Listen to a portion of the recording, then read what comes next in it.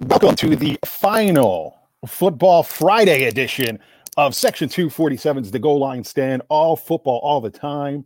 This is the Super Bowl 50 preview show coming to you, as always, from the Michael's Glass Company studio. Michael's Glass Company serving the Philadelphia tri-state area since 1978. 215-338-3293.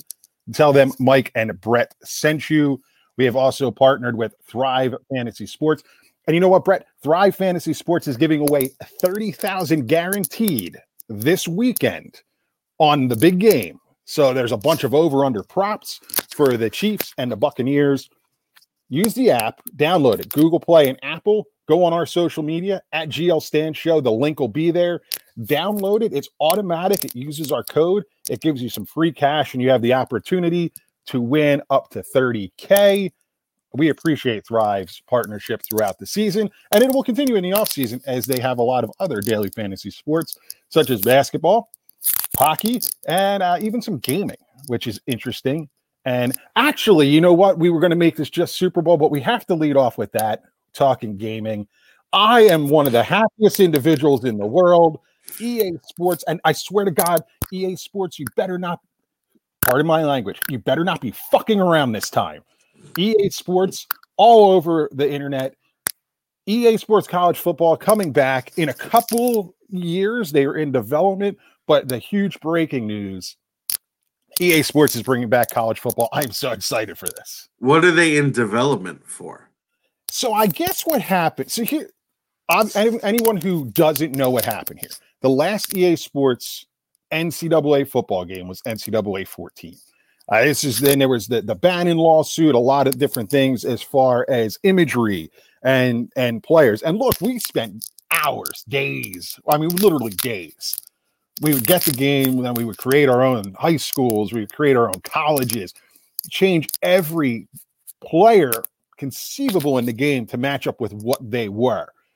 So at some point, and I guess rightfully so, college kids were like, yeah, hey, I'm playing as myself in this game. That's me.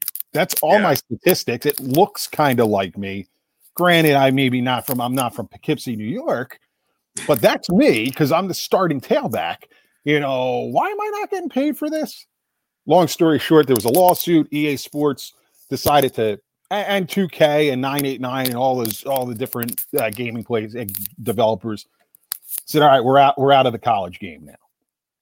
There was a couple points where maybe EA Sports was going to bring back college football. Didn't happen.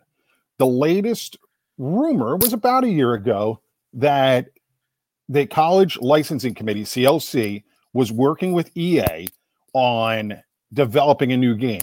And there was a soft launch for it, which makes sense now. Anybody who has played Madden over the past 2-3 years would notice in the face of the franchise mode, you can go to certain colleges. So you can play as LSU, I think Alabama, Michigan might have been in it this year. Well, what happened is the individual colleges were approached by EA Sports. They said, hey, we're thinking about doing this. Would you like to grant us the rights to your imagery, logos, helmets, all that stuff, stadiums? They did it. Fast forward to yesterday. We're recording this on Thursday. So fast forward to Wednesday, and EA Sports officially announces it's bringing back college football. So I guess they got to just fine tune some of the engines and all that stuff. Now, what are you going to do? You could simply throw college skins, for lack of better terms of gaming, on Madden and call it a day.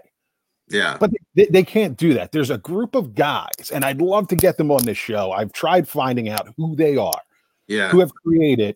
It's called College Football Revamped. And I'm in the process of trying to figure out how to get it on my Xbox. Looking at it, 360 maybe, for NCAA 14. So what it is a patch and a mod. And I'm getting technical into the video game stuff that I don't know a lot about. but they take the NCAA 14 game and upgrade it. I mean, it is just simply amazing. Everything. The team develops a new uniform. 2 weeks later, it's in the game. No pun intended. So EA Sports has to live up to the expectation set by these guys. Or they should just hire them. Well, and that's what I think they should do too. I think these guys have really laid the groundwork to just say, bring you, how much? Come on down. Well, isn't it also these guys have literally assigned, hypothetically, let's say there's 12 of them. Each one is assigned a conference or a division within a conference, and they literally scout the players to update the rankings, and they scout the high school kids so that they can assign them rankings when they're coming in as freshmen. It is like a full-time job for these people. They really, and that's the thing, and they're just a bunch of fans. They're a bunch of fans who missed playing the game. There is an online community. I still play it. I still play NCAA 14. There is this whole online community of gamers who still play the game, and they just decided, you know what, we're going to make it awesome. We're going to make it new. Trevor Lawrence is on the quote-unquote cover. All those guys love it. I think it was Joe Burrow had a tweet all pissed off yesterday. He's like, I waited my whole life just to be on the cover of that game.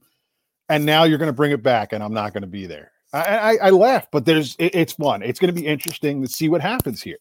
See, what I would do for the first cover is I would put all the guys you would have put on NCAA football 2015, 16, 17, 18, 19, 20.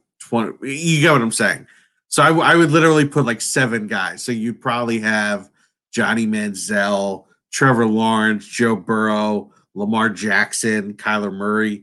That's what I would so to pay homage to the fact that there was a break so it's not just one guy. That's what I would do.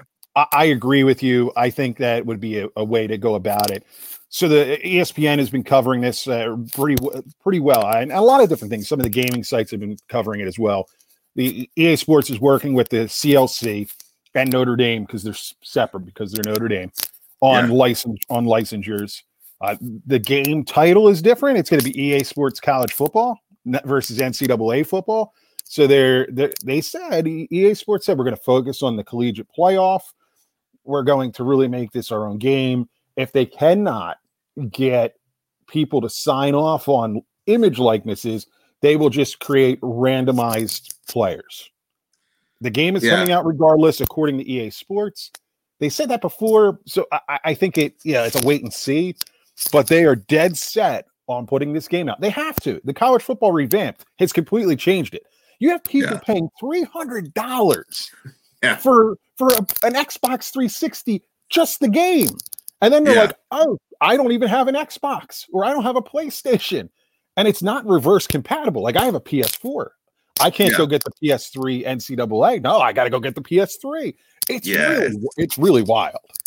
I also hope that they do some. I would love if they also did every FCS team, which they won't do, but that would be great. And I think what you're going to see happen here is, and this was the conversation that came up almost immediately, and we can do a whole episode on this, but what do you want to see in the next game? And people said that, and I think what you're going to have happen, take Deion Sanders, right? Jackson State. What's going to happen is certain schools or conferences, the SWAC, who else is out there? The Colonial, CAA. The Colonial Athletic Association. I was going to say the A10, but they're gone.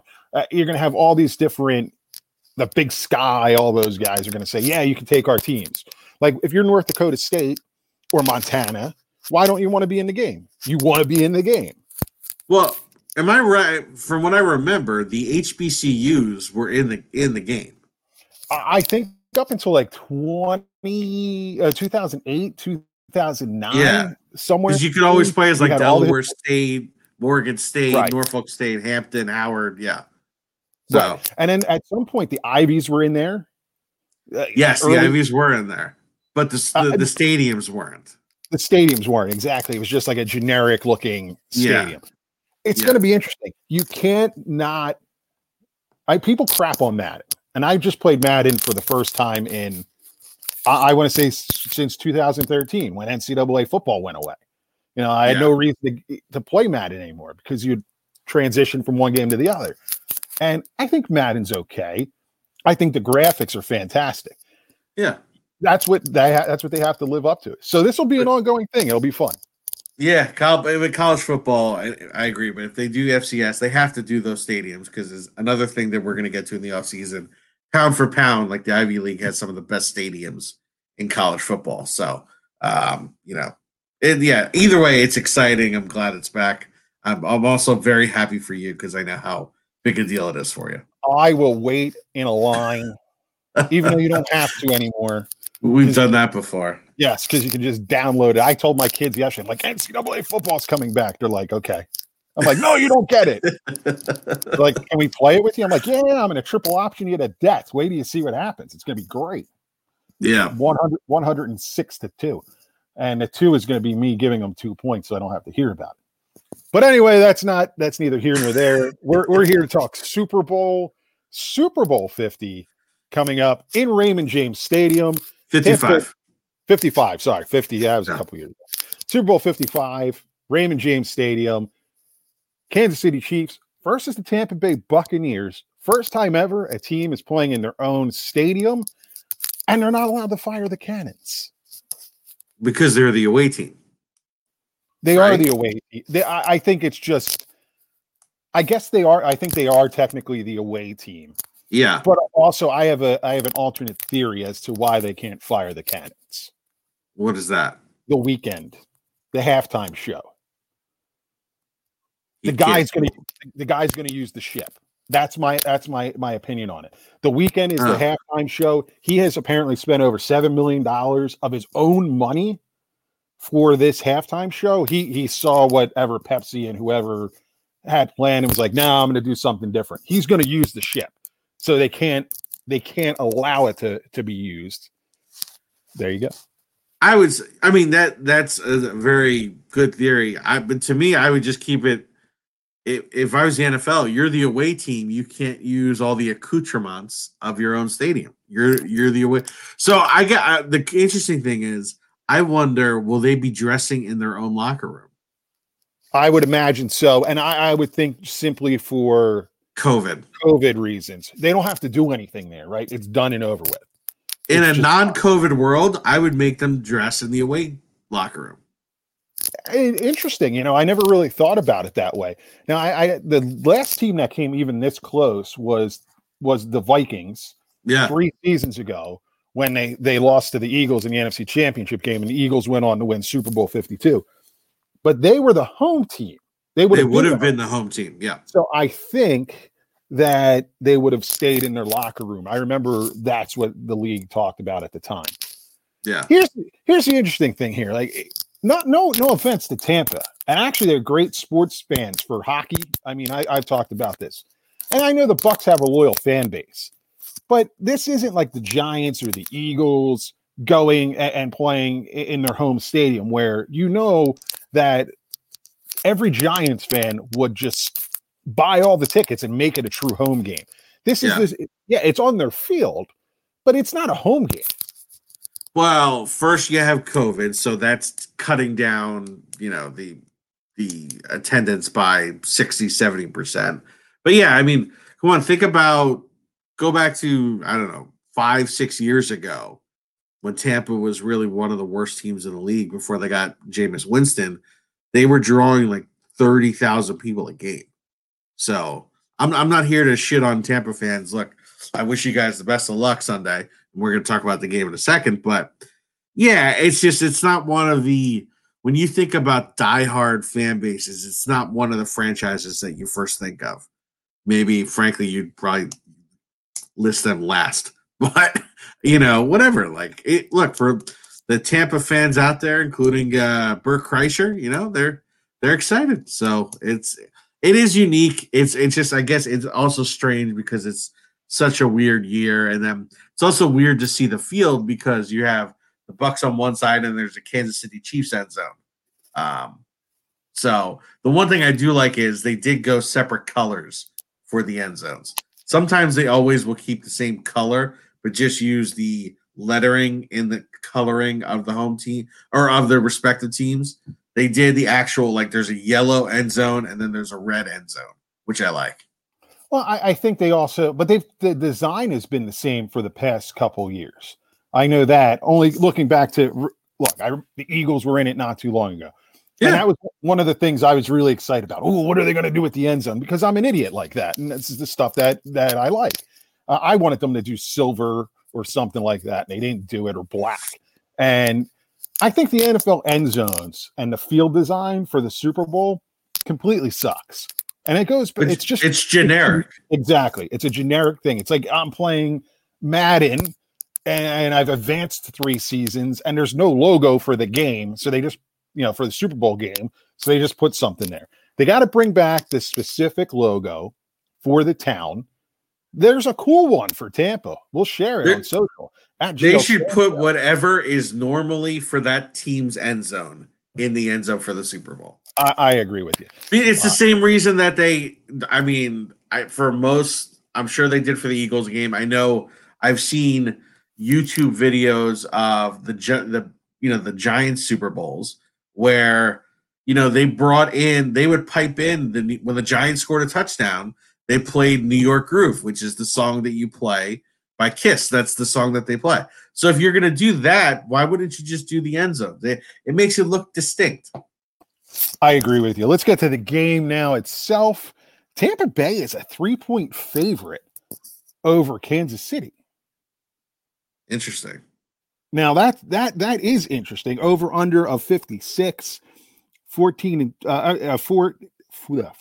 2 Kansas City, 11-5 Tampa Bay. Forecast right now calling for 74 degrees and rain, which interesting here. I think there's a couple stories we have to look at before we get into individual matchups. One is COVID issues. We're at the end of the season. It's been okay to this point, Super Bowl week, minus the haircutting incident.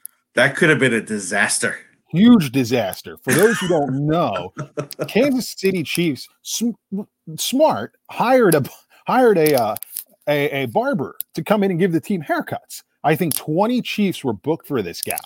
And one of them was Patrick Mahomes. I mean, it was like key guys. Yeah. And mid-haircut, they get a note that this guy tests positive for COVID. This could have been an absolute disaster of epic proportions for the National Football League. They've gone through their tracing and everything, and I guess it's okay, but wow. Well, why? So you schedule a barber, and I know apparently literally he was mid haircut when they found out that he tested positive, and they pulled him out. Why wouldn't you just wait until you get the results before giving everyone haircuts? I don't understand that. If you identified this guy early on, and he's planned. If you identified a month ago, we're going to bring in Joe, who does haircuts. Hey, Joe, listen, we're going to pay you X amount of dollars. We need you to quarantine for 2 weeks beforehand. Well, I clients. All right, well, we'll make up the difference to you, right? We'll give you a little bit more. You can't go anywhere. We're going to have team surveillance on you because they do that, right? I mean, we go back to week 1 preseason when we talk about the Seahawks and the dude sneaking his chick in dressed as a coach. The teams know these things. So you have that guy set aside. You don't have this issue. For the NFL now to say it's okay, everybody's good. Really? Again, I just go, I agree. That's a really good, that's the most thorough way to do it. But all you had to do was say, go take a test. We're not letting you in the building till you go take a test and then quarantine for a day or whatever. We're not going to let you in the building until we find out the result.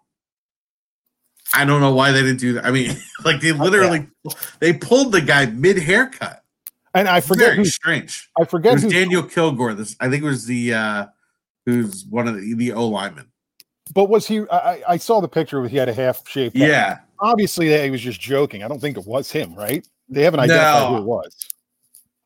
Well, no, it was him that was Oh, the really? one where they pulled it mid, but I don't think that's his real haircut. No, I know that. I didn't know if he.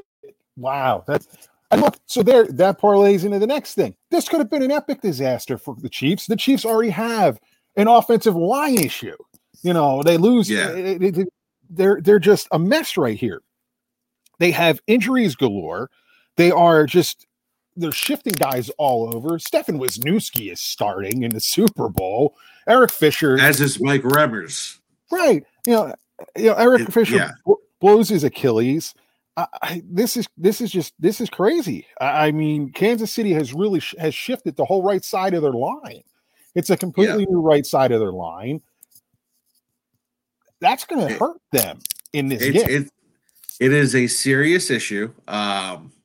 If there's a team that could, overcome it, I believe it is the Chiefs. But you got to credit the front office because I mean, most of these guys have been playing at some point during the season, and for the most part, obviously, the team has done okay, more than okay, considering look at their record, look where they are.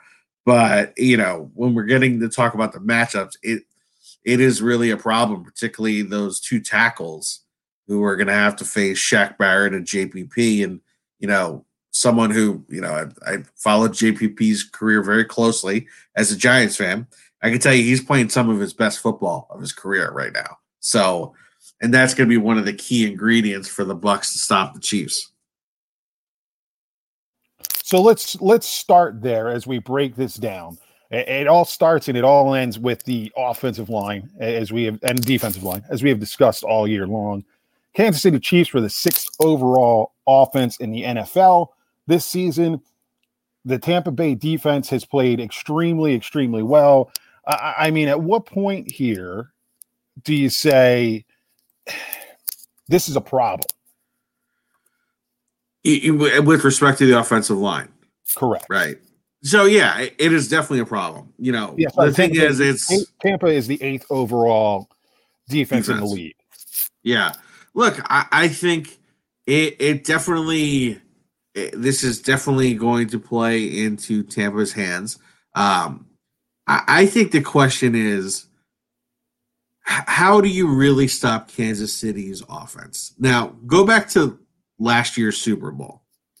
I would say for a large majority of that game, Patrick Mahomes was rattled.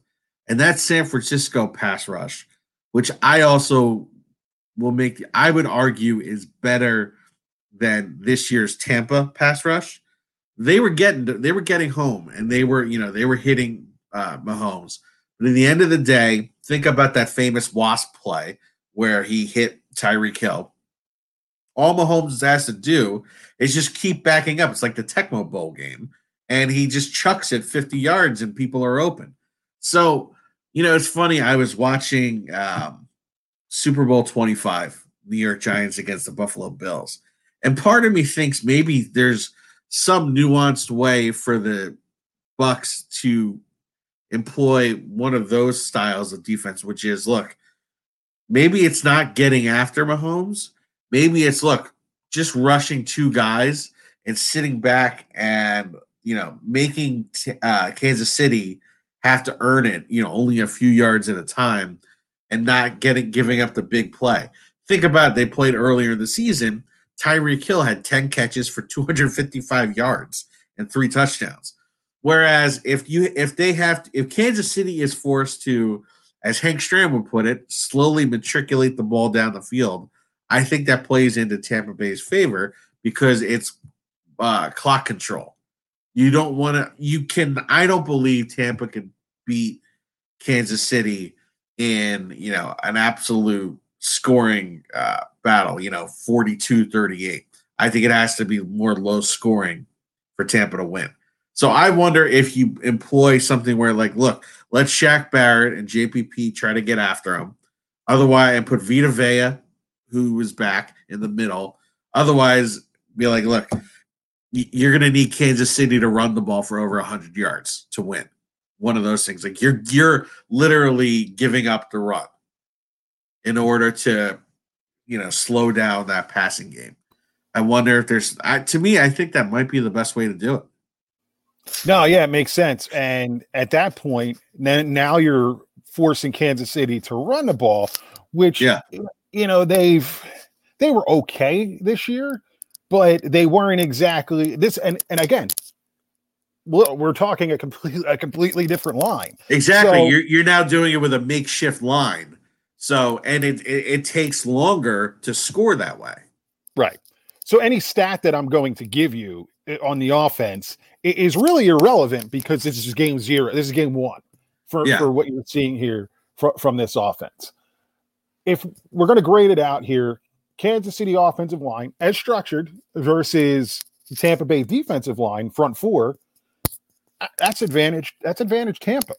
That's absolutely advantage Tampa. 100%.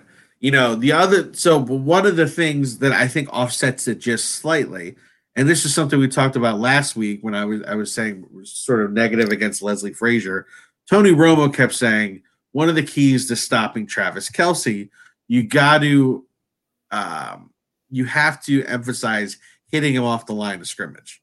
So that means if either Shaq Barrett or JPP is lined up over Kelsey, you can't just go around him to try to get to the quarterback. You have to hit him and disrupt him. But by doing that, it does disrupt their pass rush.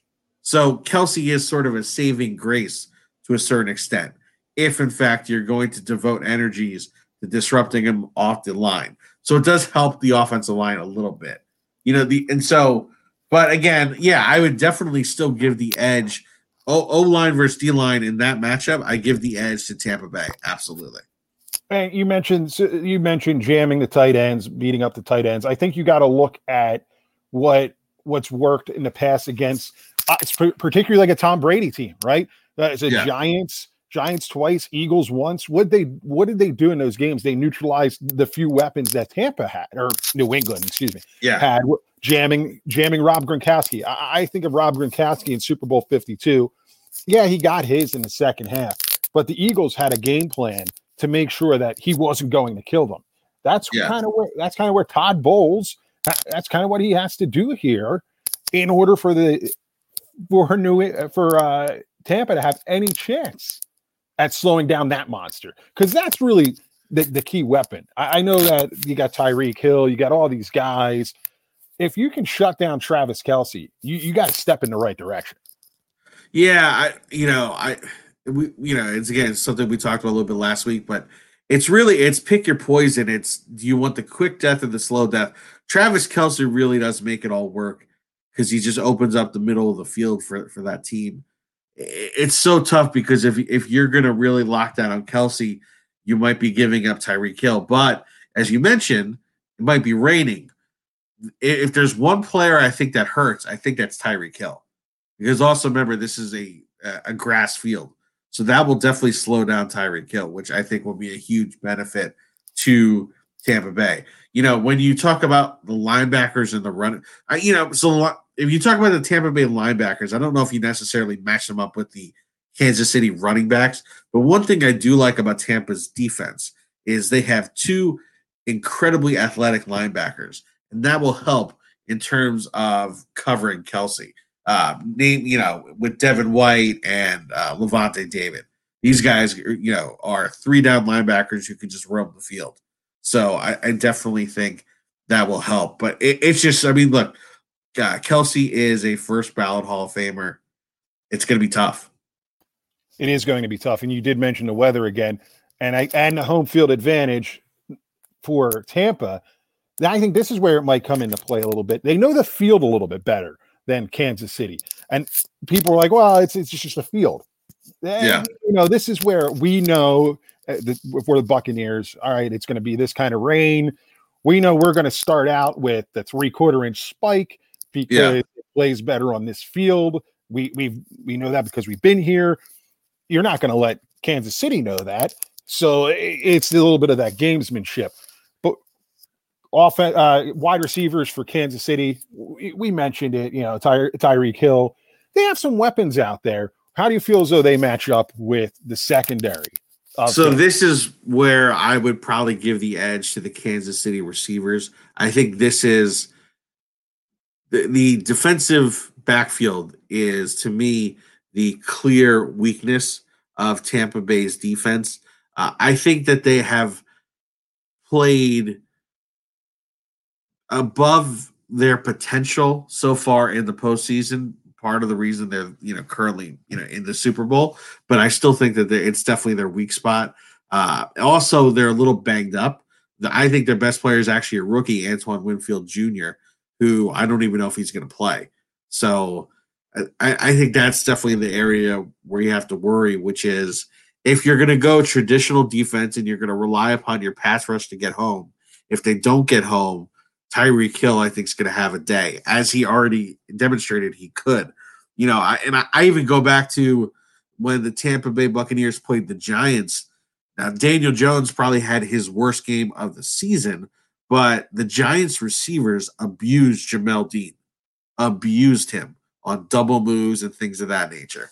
And if the Giants receivers, who that's probably one of the crappiest wide receiver units in the league, can have that kind of success, what is Tyreek Hill, Mecole Hardman, and all those guys? What are they going to do? That would definitely scare me as a Tampa Bay fan.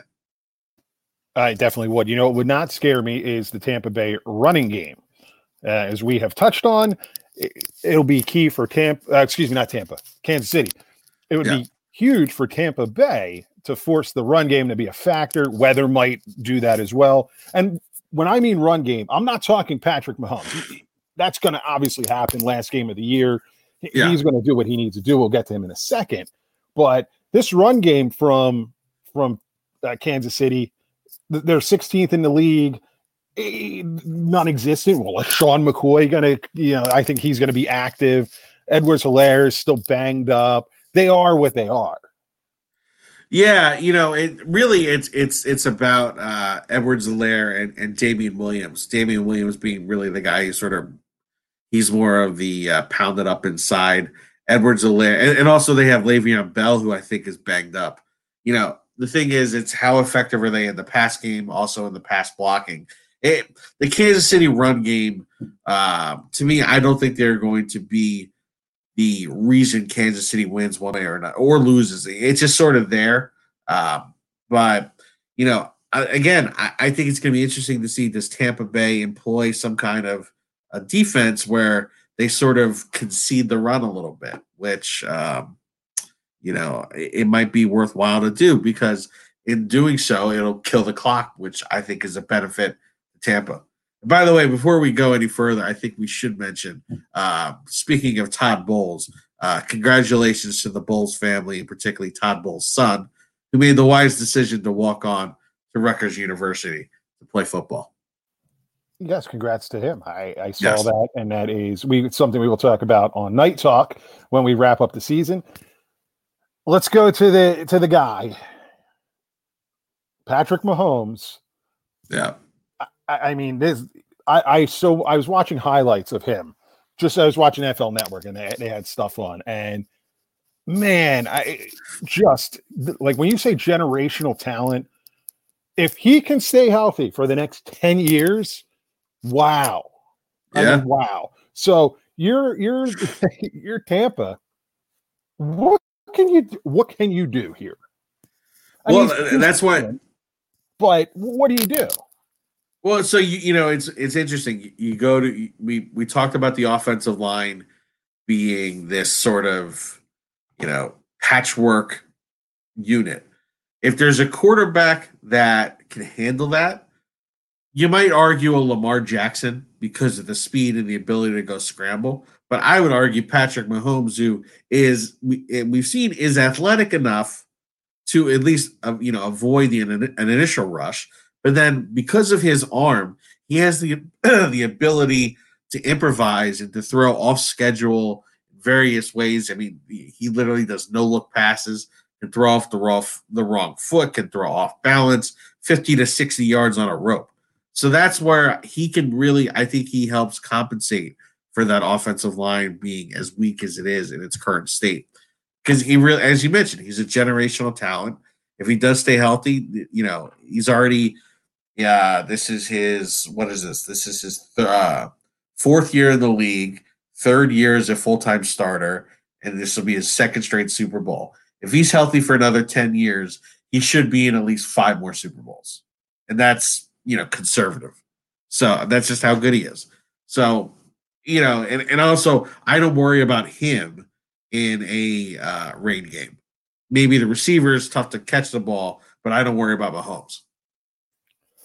So when Kansas City has the ball, the X factors for the Chiefs, we know them, right? Travis Kelce, Yeah. the wide receivers, Patrick Mahomes. We kind of went over it here. The thought process is force them to run the ball. That's how the Buccaneers are going to have to win this game, is force the run. Yeah, look, I think it's forced to run. I don't want to sound like a dirty. I don't want to. I don't want to sound like what's his name? Robinson. Or not the former Saints defensive coordinator who got fired with the Jets. Oh yeah. Well, Greg Williams.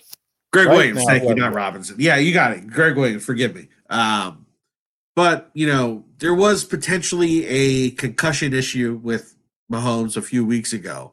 And if you knock him around, perhaps you knock him out of the game. And he does have a turf toe issue. So there is that. But again, I go back to San Francisco was effective with that last year, and it still didn't matter. They had them up. They were up 10 points with 10 minutes to go, and they still figured it out. So, and I don't think Tampa's pass rush, though good, is as good as last year's San Francisco pass rush. So, there's that.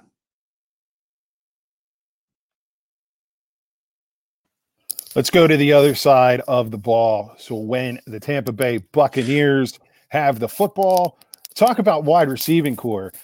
Looking back on this team, there was a point where they were not playing well and they were not gelling the way a lot of people thought they were. Tom Brady, obviously the quarterback, he went there for this. He brought Rob Gronkowski in for this to get to the Super Bowl. And there was a point there where it wasn't looking very good for the Buccaneers. Man, they've put it together, and they're hot at the right time, obviously. Yeah. Well, look, I mean, it takes talent to do that, and they have that with Mike Evans, with Chris Godwin. If Antonio Brown is healthy, Scotty Miller has turned out to be an invaluable piece. They have Gronk, who, really more than everything, even during his heyday in the prime of Gronk, I think what was overlooked with him was his blocking ability. He was, to me, the last great blocking tight end, even more so than, say, like Jason Witten. Gronk, it's like having another tackle out there. You have Cameron Brate, who's a really good receiving tight end. So they have all these pieces, and I think they were finally able to sort of mesh, and I think Brady was able to powwow with Byron Leftwich and Bruce Arians and sort of remove what didn't work and focus on what did work. So, the passing game, they are hitting all strides right now. And the other thing is you saw throughout the tail end of the season, improved offensive line play. That's the other thing. It really gave Brady more time. When I looked up the offensive stats, they're number 3 overall offense and number 2 in the passing game. And then their run game it started to creep in. And that's it surprised me a little bit because, I had Mike Evans for fantasy. So I knew what he was doing all season long. Yeah. But it's like, okay, they're not setting the world on fire, so to speak here. Then you look at the statistics and you're like, oh my Jesus Lord, like, look at this. Well, because he was also spreading it around too. Think about the year before with the Saints passing game. I mean, it was impressive, but it was all, Michael Thomas broke the record. What do you have, like 145 catches? So it was literally all to one guy where, Brady was spreading the wealth around, but the run game also then opened up the play action pass game, which they've really been very good with. And that's been helpful. They have been very good with it. Let's start here. So offensive line, defensive line, where are you giving the edge here? Oof. Am I allowed to say push, or do I have to give a definitive? No, look, this is football. So there are times where you're looking at 2 units and you say, wow, that's a really even matchup. Like, I don't know. It could go either way. That's sort of the way I look at this. I look at Tampa Bay. It's an improving offensive line. There's some talent. Ali Marpet, Hobart's finest, is a very good guard. Tristan Wirfs, I really wish that I know I love Jedrick Wills and I thought he had a good season as well, but man, Tristan Wirfs was basically as a rookie playing at an all-pro level. Donovan Smith has stepped up his game. It's Ryan Jensen is turning into one of the best centers in the league. But that Kansas City defensive line, Steve Spagnuolo has them playing is getting the most out of that unit, right? Frank Clark, very good player. Derek Nottie, Kalen Saunders, Tano Passanio from Villanova. So it's a good unit. They're not. I wouldn't call them. I think Tampa's defensive line has better pass rushing capabilities than Kansas City's, but I'd also say Kansas City just very well rounded, good against the run, good against the pass. So I'm going to give it a push for that matchup: Kansas City D line, Tampa O line. You mentioned Rob Gronkowski, Cameron Brate. It's a really good combination there, the tight ends for Tom Brady. And Tom Brady he has his guys. Gronkowski being one of them. He's older. He's every time he touches the football and he's on that field, my body aches just looking at him. But they could be a weapon, and grade them out versus what Kansas City's defense has. Are they going to be able, Kansas City, be able to neutralize this crew of tight ends? I think that they should. You have Anthony Hitchens, the linebacker for Kansas City, but I think the other great neutralizer that Kansas City has, and probably their most dynamic defender in total, is Tyrann Mathieu, who is really a jack of all trades. And you have a guy like Steve Spagnuolo, he's one of those mad scientists who's been able to use Tyrann Mathieu in so many different ways. Tyrann Mathieu he's a benefit against the run. He's a benefit against the pass, whether it's wide receivers or tight ends or running backs. So it's amazing, when we're talking about different matchups, literally Tyrann Mathieu is a factor in each of those matchups. So even, like you're talking about D-line and O-line, well, Tyrann Mathieu is going to come down the box and stop the run. And then he's going to blitz and interrupt the pass. Or he's also equally adept as a pass in terms of pass coverage. So it's really, he really is the X factor for that defense. And I think the thing was when Spagnuolo first got there, Spagnuolo is known for employing a very intricate defensive concepts. And it takes a little while for a defense to figure it out. They're now in year 2 of Spags. So now they're really hitting on all cylinders with respect to what he wants them to do on the field. And with Tyrann Mathieu, he just lets them loose. And, it's really interesting to watch him. See, it's funny. You say it's interesting. And Spags obviously was a Giants coach for a long time. He was a long-time Eagles assistant under Andy Reid. Yeah. I watched the Kansas City defense, and I'm like, I've seen this somewhere before. Where you have a Hall of Fame level safety, a guy that can make plays, and I've seen it happen and how it works, and it's fun to watch. Let's go out to the outside before we get to the run game. Wide receivers, really, Tampa Bay, like I said, looking at the stats and kind of going over things, man, there are some weapons. Tom Brady never had those weapons, and look what he was able to do. And now, what does he have other than Randy Moss? The one, I would say in 2007 when he had Randy Moss, Dante Stallworth, Wes Welker. Right, but that's one time. Yeah. I always liked Dante Stallworth, underappreciated. Always came up big plays. Yeah, you know what? He did some stupid shit in his personal life, I think. I was going to say, I think he killed someone. Yeah, he did. He did. And it was vehicular. It wasn't a homicide. It was. I think it may have very well been drunk driving too. I think. Yeah, I could be speaking out of line. I don't know. So don't quote me. Allegedly. Yeah, but this is the greatest wide receiving core that Tom Brady's ever had. True or false? I'd go false because I would take the 2007 team over this. Fair enough. I mean, that was Randy Moss doing Randy Moss things. Probably the peak of Wes Welker. Yeah. Actually, no, because you probably would argue that Wes Welker's peak was with Denver when Peyton Manning went crazy and broke all those records. So, I mean, but yeah, I mean, they literally was that year they traded for Wes Welker, and this was the 17-1 Patriots. I would argue that was a better receiving core.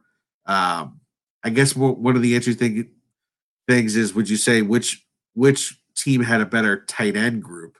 Or is this Brady's best ever tight end group? But I think you'd make the argument the 2011 and 2012 Patriots when they had Gronk and Aaron Hernandez. I think if you actually, that's a better group, but yeah, man, never mind. We're going to make a bad joke about the Patriots. I'm just going to leave it big. So, but we're going to the outside. Who has the advantage here? The wide receiving core for the Tampa Bay Buccaneers or the defensive backs for Kansas City? So I like the Kansas City defensive backs. I think it's a steady as she goes unit. But having said that, I mean, that Tampa Bay, it is a very good unit. It's one of the best units in the NFL. Mike Evans has perennially been a top receiver. Chris Godwin is up and down, but I think when he's on, he's a really good receiver. I think he's actually going to get drastically overpaid this offseason as a free agent. Scotty Miller's good. Antonio Brown is not what he was. I mean, if you had Antonio Brown at the height of his capabilities, this would be, then I would say this is better than 07 for Brady, but it's not. But I would give the edge to Tampa's wide receiver group over Kansas City's D-backs. Let's go to the defense. Let's go to the backfield, the run game for the Buccaneers. 28th in the league rushing the ball, which I found odd too, considering they're the number 3 offense in the league. That tells you how much they were chucking the ball around. They seem to be having more success running the ball, and I guess it's shifted throughout the course of the year. Yeah, well, you saw the improved offensive line play. Yeah, it's and I think that, look, it's like everything else. They added a lot of new pieces, and what happens is it takes time for a coaching. And think about it, this team also did not have, just like everyone else, but the Bucks did not have the benefit of a preseason. So it took them a while to understand, okay, well, look, this is what Ronald Jones is good at. This is what Leonard Fournette is good at. And frankly, I would say it's probably good that Fournette had a reduced workload in the regular season, because he really looks like he's fresh right now and he's on all cylinders. So in the running game, particularly when you have Brady and those receivers, it's more about, just getting enough yards to make it plausible for the play action game. And that's what they've done lately. So I think it's still good. The Kansas City defense, I think, is very good at stopping the run. I would say, the thing is, I don't think that they're going to sell out to stop the run. They're not going to put 8 in the box. So I think Tampa is going to consistently see 7 in the box. Because of that, I would give it a push in terms of which unit has the advantage. I would agree with you. Knowing how Spagnuolo's defenses do things and how that system works, running backs, if Tampa chooses to run the ball, will get theirs. They will get theirs. That you'll look at it statistically and you'll say, "Holy crap!" But but in the long run, it might get a lot of yards, but not a lot of anything else. Yeah. Well, we got to talk about the man. Now we're at the quarterback position. Tom Brady, 10th Super Bowl. I mean, it's insane. Unbelievable. It really is unbelievable. And he's not playing an NFC East team, obviously. So chances are he's going to win the game, right? I mean, think about, like, when you and I grew up, there was, we were born after the Pittsburgh Steelers run when they had 4, but it was Terry Bradshaw went to 4 Super Bowls. And then it was Joe Montana went to 4. You had Steve Young, Troy Aikman went to 3. You had these greats. But if you had told one of us when we were 10 years old, there's going to be a guy that comes in the league and he's going to play in 10 Super Bowls, we would tell you that you were nuts. And it is really remarkable to see that he does this. Look, he is the GOAT. You can say what you want about him, some of his personal beliefs, some of his behavior. I mean, look, he hasn't broken any laws or anything like that. So, I know he's not everybody's cup of tea. Some people are very jealous that he has a supermodel wife. I understand. God bless. He's just that great. And So I don't think that the moment's not going to be too big for him. But look, he's also come up small. I mean, he's lost 3 Super Bowls. So thank God for both of us. Yeah, well, yeah. Yes, but I will say with a but, the Giants. Who was their defense? Who was their coach then? Who was Spagnuolo there? The second Spagnuolo one was the D coordinator for the first. The second one was Perry Fuel. Oh God, that guy. Yeah. So I look at it that way. Tom Brady in Super Bowl 52 did not come up small. He was just Yeah. outbulled by It was BDN, just Nick Foles. And sometimes there is, the football gods grace you with a run, and nothing's going to stop you. The only game that I can really remember Brady coming up small that would have been Super Bowl what? Was that 42? Well, 40. I thought 40. Look, but even in 42, he drove his team down and threw a touchdown of Randy Moss with a little over 2 minutes left. True. He did everything he was supposed to do. I mean, he didn't believe he didn't anticipate a catch off a helmet. Right. That's a good point. That is a fair point. Yeah. At this juncture, he's not Drew Brees, where you watch Drew Brees and you say, damn, the arm is done. He's done, right? He's done. Tom Brady could basically make every throw. I mean, he's led the league in terms of downfield throws. Well, look, what I would take Patrick Mahomes' arm over Tom Brady's arm any day, or Josh Allen's, or a few other, Matthew Stafford, a few other players, Aaron Rodgers. But look, no, Tom Brady's arm, I think, is basically what it was throughout his career. Maybe a little less juice, but he said he wants to play till he's 45, and I think he can do it.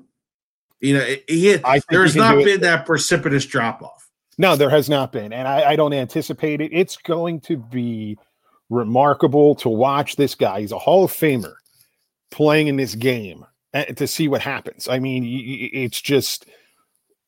I'm not going to say. I think the quarterback position is a push between the two teams, because if you're matching them up, I think they're just different.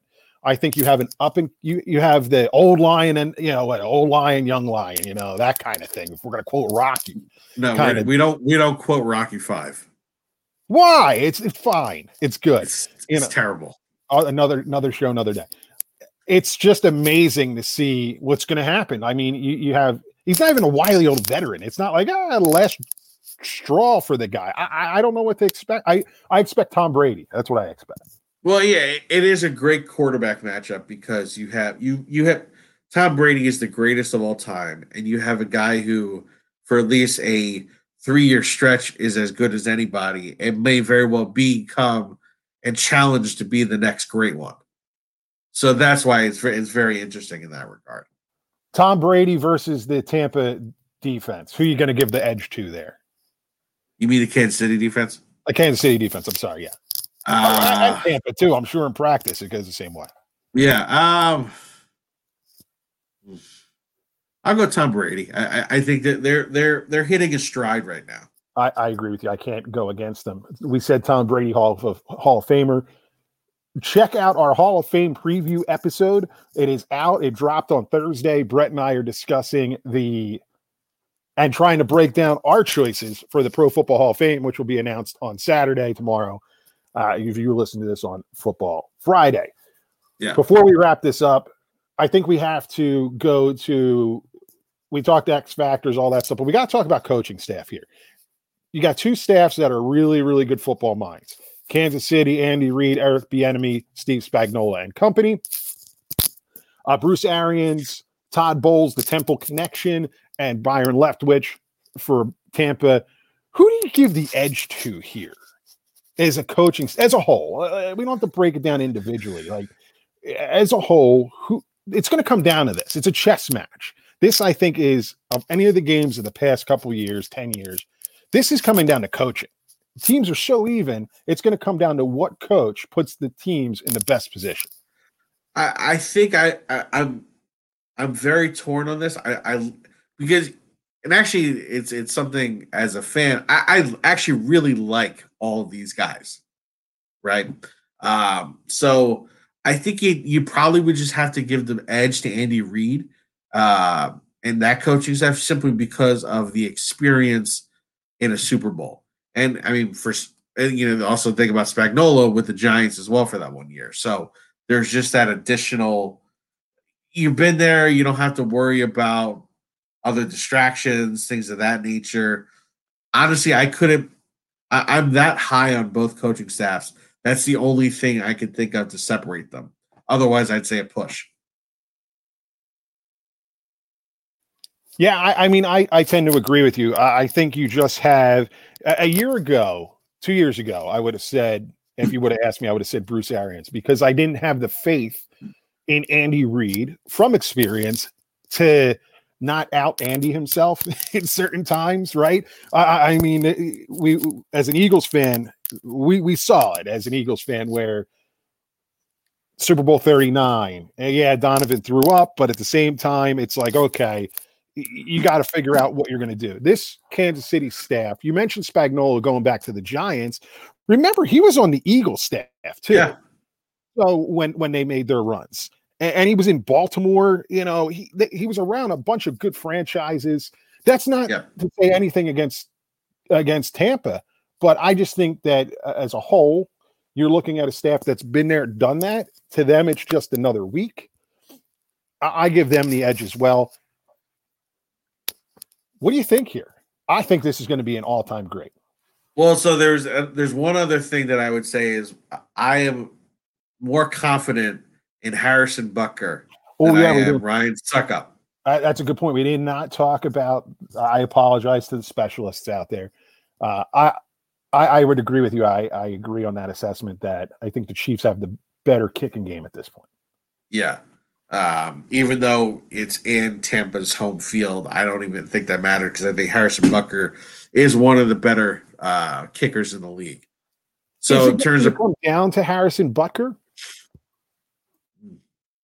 I don't think so. So is it prediction time? It's prediction time. You got to lay it out on the line. All right, I'm going Kansas City 37. Tampa Bay 28. Wow, we're going to put up points, huh? Yeah, I think it's going to end up being less, but I just at the end of the day, I just think that this machine. Look, it's when they spot teams 9 points, 10 points, 24 points, and then they just come back like it's nothing. And these are against very good teams as well. Yes, that offensive line thing scares me, but you have your three most important pieces are generally healthy and ready to go. And I still don't know how you stop them. I really do think it takes some kind of nuanced version of the Giants Super Bowl 25 defense. And I honestly think the only way to beat Kansas City is to allow Clyde Edwards-Helaire to run for 175 yards. And it's crazy to think that. And then hope that in the last 3 minutes of the game, you can make a few more plays than Kansas City. But, that's risky. And I can't go again. As good as Tom Brady is, he has lost Super Bowls. I just can't pick against Patrick Mahomes right now. I would tend to agree with you. Now, I will say this, that I would not be shocked if Tom Brady wins another ring. But I have seen it for a better part of my life, what happens when Andy Reid has teams well prepared and ready to go and clicking on all cylinders.